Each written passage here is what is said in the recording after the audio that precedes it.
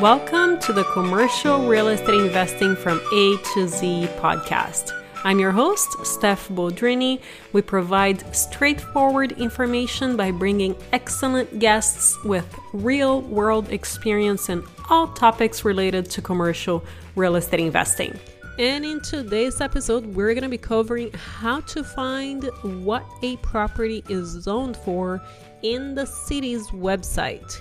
We're also going to cover some tips on working with the city to get your project approved and also discuss how to go about rezoning a parcel. We're going to be chatting with Scott Crone. He is the principal at Coda Design and Build and also Coda Management Group. He is a developer and has a firm that also specializes in managing real estate assets. And because this is an interactive conversation, he will be using the city's website. We are posting the video interview on this on YouTube, and the link will be under show notes. Please ignore the huge Barbie doll mansion behind me. I was at my sister's house for Thanksgiving, and that thing was just taking over my entire office, aka the kids' playroom. Here we go. Scott, thank you so much for joining us today. You are such an amazing soul, and I'm very excited that you said yes to sharing your knowledge with us today regarding entitlements. But first, why don't you tell us a little bit about you? Thanks for having me. I appreciate being here. I've been looking forward to this. I've been in architecture and development and design build since I got my master's degree back in 1994, but it really began in 91 because I had a professor who was an architect, developer, and contracting. And so my background with him was with multifamily. And that's how my real estate career began, is working on his actual projects while in school. And so it was a great educational process for me because I got to work on real life projects. And so I worked for him for 6 years. And then when I was the ripe old age of 28, decided to go out on my own and start Coda Design Build, and it's progressed into Coda Management Group, and then we've developed it into one-stop self-storage as well. So that's a 30-year process into about 3 minutes. 10 seconds. That's good. Very cool. So, and what does Coda do itself? Well, Coda Design Build, we're developers. We're a design build firm, and then Coda Management Group is we oversee our assets of self-storage facilities. And then one-stop self-storage is the platform which our customers interact with. So when you go into one of our stores, it's one-stop self-storage. Very cool. And we were chatting about entitlements the other day, and you ended up sending me a really, really good presentation that you had done before. And I thought it would be a really great idea to share that example with us. So we're going to do not only sharing the screen, but also for the people that are just listening on the podcast, we'll try to talk about where we're clicking within the city website. But let's go over an entitlement example if you can, and we'll take it from there. Absolutely. So in the process of when someone brings us a property, the first thing that we do when we're determining if we're going to move forward with it is we look at what are the entitlements. And entitlements are a fancy word of saying, what is the zoning? What is allowed? What are you entitled to do on a property? And so, a lot of people think that they have to go to someone in the city and get this information, when in reality, it's already out there in public forum and in public knowledge. So we as developers, we will always go and look to what it is, and then we will, trust but verify.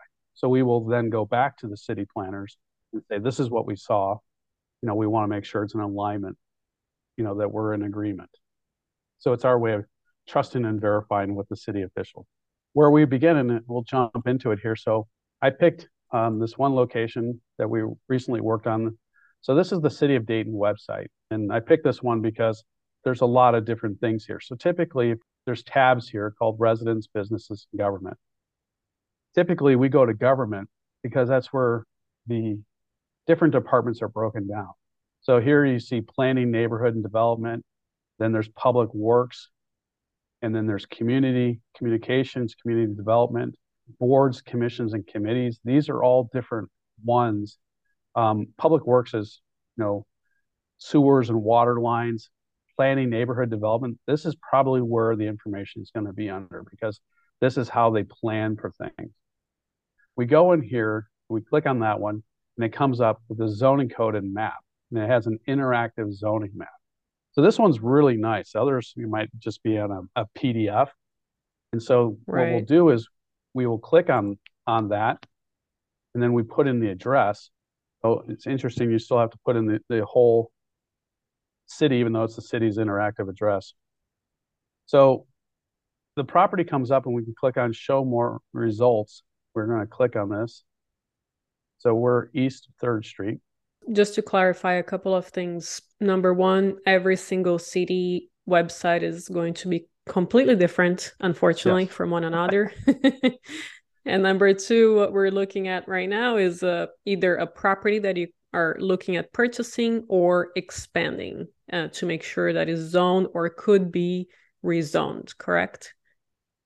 Well, we try not to rezone them, but if we do, then that's a whole different process. Right now, we're just trying to determine what it is we're allowed to do. Okay. And so, so when we look at this one, 535 East 3rd Street, it's bouncing back and forth between these two, which I'm not sure why. So what I'm going to do is I'm going to zoom in to see the streets, because then that way I'll know where we really are.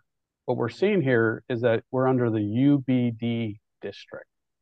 Now, that's important for us because of the fact that UBD means nothing to me. I have no idea what that is. They've come up with this general term. It might be Unified Business District. It might be, I don't have any idea, but that is what we're going to be looking for when we do it. So if you look under this category, there's a PD 108. So this is a plan development, is my guess. And that was like the 108th plan development, HD2. So these are all different districts that are zoned here. And if we zoom back out, you can see the different zoning sections. Like here's another one, the yellow, they all have different colors to make it interesting. I2 is typically industrial, a second version of industrial. There's the CBD, which might be the commercial business district as opposed to unified business district. So those are all the things that we look for in terms of the breakdown. Now, when we go back out of this, we know we're in the UBD district. Then what we'll do is we will look for the zoning code. And what we see here is that it's a PDF. And typically that's not so good because there's usually interactive ones which are better. This makes it a little bit harder. So the first thing we always go down to, and we look for definitions, because the definitions are really what drive this whole process. And so right off the bat, there's use district regulations, and they're broken down between commercial districts, downtown districts, manufacturing, urban preservation overlay. Here's the industrial districts. So right off the bat, I'm not seeing UBD. So that would be something that we're going to have to look into. These are where we typically go to determine whether or not we can do it. So for the sake of time, we're just going to go to the commercial districts, and we're going to go to page 185 here. So when we look at page 185, it describes what is in the commercial districts to accommodate retail and services that typically serve a limited neighborhood. And what they do is they go down and tell us all the different uses right here that are permitted in a commercial district. But the real kicker is, and this is where you and I were having that conversation, is what is allowable in all these things. The permitted uses are per this subsection 150.300.2. That's where they describe the permitted uses. So if we go down here and we're scrolling through, and like you see assembly hall or auditorium, and in the SNC district, it is permitted. The P means permitted, and then an A means allowable. So the allowable means that you still have to get permission. So it's permitted, but you still have to ask for their permission to allow it. The P is permitted, and C is typically conditional. And so as we go down through these different things, we always look for what is our use that we're trying to find that we want, and seeing if it's permitted in this specific district. So if we're doing, self-storage, because that's what we're working on, I'm just going to scroll through here to see if it is, but I'm not expecting it to be permitted because of the fact that we were permitted by right for our property. It was not in this district. So, but here, outdoor storage of goods and general materials are an allowable use in the eclectic general commercial district, which is, I've never heard of that one, or the suburban general commercial. So they're getting very, very specific in terms of their different districts. If this is the type of thing where I'm not really sure what outdoor storage or commercial goods are, then that's where I would go to section 300-002. So I'm going to scroll back up there. I know we're jumping around a lot, but this is what's really necessary to get into these different districts, is to find out what is defined and what is not defined. And I'll tell you a little story about why this came all into play. So when we went through this process in the city of Dayton, we saw that our property was zoned as of right for commercial and self-storage. We went down to government, and then we went to the Department of Economic Development. And we saw that under economic development was community development, under community development was design review. And so we met with them and said, hey, this is what we're looking to do with this building. We understand it's as of right. So we went to the planning and development, and we see that there's building services, community engagement development, which is comprised of the economic development and the community development. And so we went to them and said, this is what we're looking to do. And they said, well, it's allowable, but we don't like the fact that you're doing this with the exterior elevation. The code says that you have to have 40% glass. We want to see this entire elevation glass, and we want to see at least 2 floors of glass on the side street. And if you do that, then we'll be happy. And we said, great. Now, I didn't want to make the whole street elevation glass, because with self-storage, there's no reason to see into our buildings. In fact, it actually makes our buildings less environmentally efficient because of the fact that we have all this heat gain into a building that we're not trying to cool. So the less glass we have, the more economically friendly it is to keep it at one temperature. So we did it because we wanted to work with the city. And so we submitted permits, we got the permits. And then when it came time to getting another approval as part of our financing with the city, they were withholding it. And they said, well, why are you withholding this? And they said, you didn't come to us and ask us what we wanted. And we said, we did. We met with you. Here are the meeting notes. Here's what the response was. Here's how we implemented. Here's how we got the building permit. We've done everything, all of the outlines that are here. And they said, you didn't come to us first. And we said, what is it you're looking for? And they're like, well, we don't want self-storage. And I said, well, if you don't want self-storage, why is it zoned for self-storage? And they said, well, we weren't expecting it to be self-storage. And so, I tried talking about how self-storage really serves the community, and the benefits of it, those sorts of things. And I said, if you didn't want it, again, why did you zone it? But more importantly, what do you want? And they said, we want retail. So it began this whole process of me negotiating with them in terms of what we were going to put on the first floor for an X period of time. And they wanted me to give up my zoning rights. And that was something I was not going to give up no matter what, because then they would have the ability of changing what my zoning was, and going up to a vote and stuff like that. And I refused to give that up, and we compromised. They said they wanted a coffee shop. So I told them that a coffee shop is around 1,500 to 1,500 square feet, normally, like a Starbucks.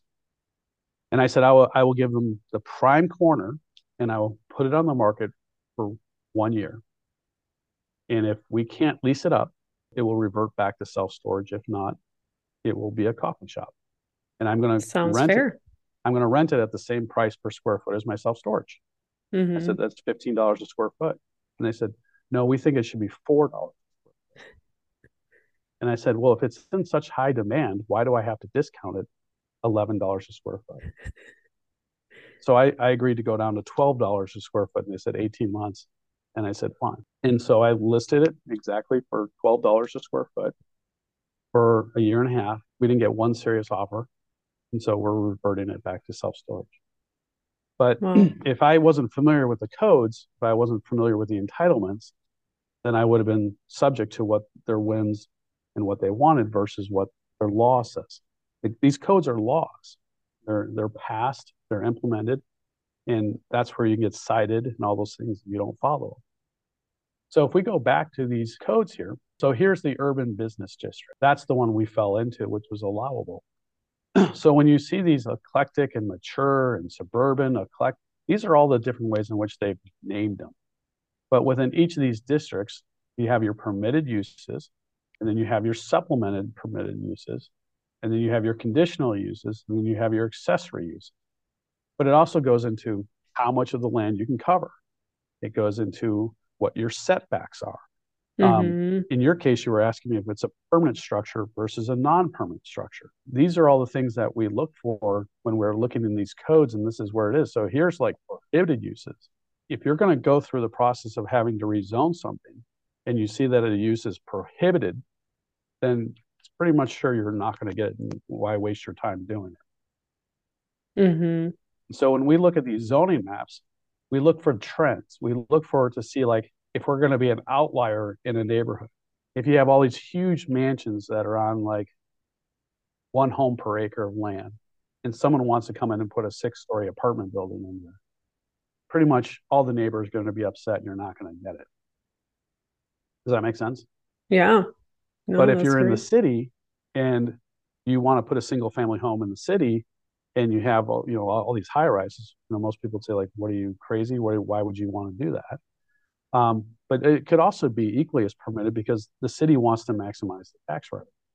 All of these things are generated to make sure that the tax revenue is in alignment with their codes. That's the underlying principle of what the entitlements is to make sure that there's representation and getting your equal opportunity to pay your taxes.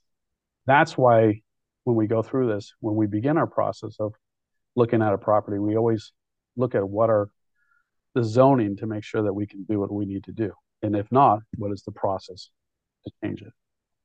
So this is for a property that you have already identified, and if people are looking for potentially off-market deals, they would just do the opposite. So they would just look at the code first, right, to identify what the code is for whatever you're looking at building, and then you would look at the city map for the codes, correct?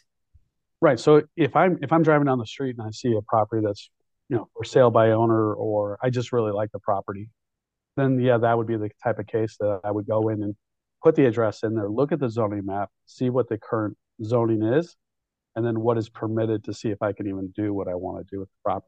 So when I first started, when I was getting my master's degree, we were assigned a 50-acre site. And it was formerly the Sara Lee factory. So it's where they would bake their breads and their pound cakes and all those sorts of things. And the assignment was to come up with a plan for 1,000 condominiums. And so, the first thing we do is we're looking through the code. I think it was zoned industrial because it was a bakery, but I mean, it was like a commercial bakery, right? It wasn't like a storefront retail baker. I mean, this is a big, massive plant like, Ford or GM. It's on 50 acres. Since it was zoned industrial, then we had to figure out what would be the process to convert it to residential. And so that's called a PUD, a planned urban development. So when we were going back and looking at the zoning map, and it was a PD, that's a planned development, there's different ways that they all call them that. But then the city outlines what is the procedures for changing the zoning, and that's called usually a planned urban development. And so that took a year. That was a year-long process of meeting with architectural review committees, zoning committees, plan commission committees, and then the village board. And if one of those says no to you, then you have to go back to the beginning and start all over. So one property I did this with, it took 36 meetings. These meetings go from... Is that in California? No, this isn't in Winnetka. In Winnetka, Illinois, just north of Oh, the city of Illinois. Chicago. And the property was vacant. It was all these homes. The homes were from like the 1800s, and someone tried to assemble all these pieces of property, and the neighbors started revolting because one neighbor was going to sell the property to them, and then when they went to go sign the contract, wanted an extra $150,000, and the developer said, "No, we don't need you." So then the neighbors started this revolt against the developers because they weren't included, and so we were the third developer into the property. The other two went bankrupt on it, and then we came in and we were able to convert. The fastest we've ever done it is 2 months, and that's the best case scenario. Is we were looking at this building, and it was zoned for self storage. It was a warehouse. It was an office building. It was combined. We were going to do a Class A facility, but the requirements for self storage was you had to have someone live there. You had to have a fence, and we said to them, this doesn't really apply. How do we work around this? And the municipality said, we're small. We don't really know much about this. Why don't you just write the code and we'll adopt? And so, I went to architectural school. I didn't go to city planning school, right? So I've never written zoning codes. And so we went in and we actually looked at the county zoning and modeled it after the counties and used that as a way to say, hey, look, if the county adopts this, then you shouldn't have any problem adopting it as well. And they like that too. So we were looking just beyond our own zoning. We were trying to come up with other uses in case, we wanted to change the parcel as well so that we'd have a lot of flexibility. That was the easiest. 2 months, and the longest was a year.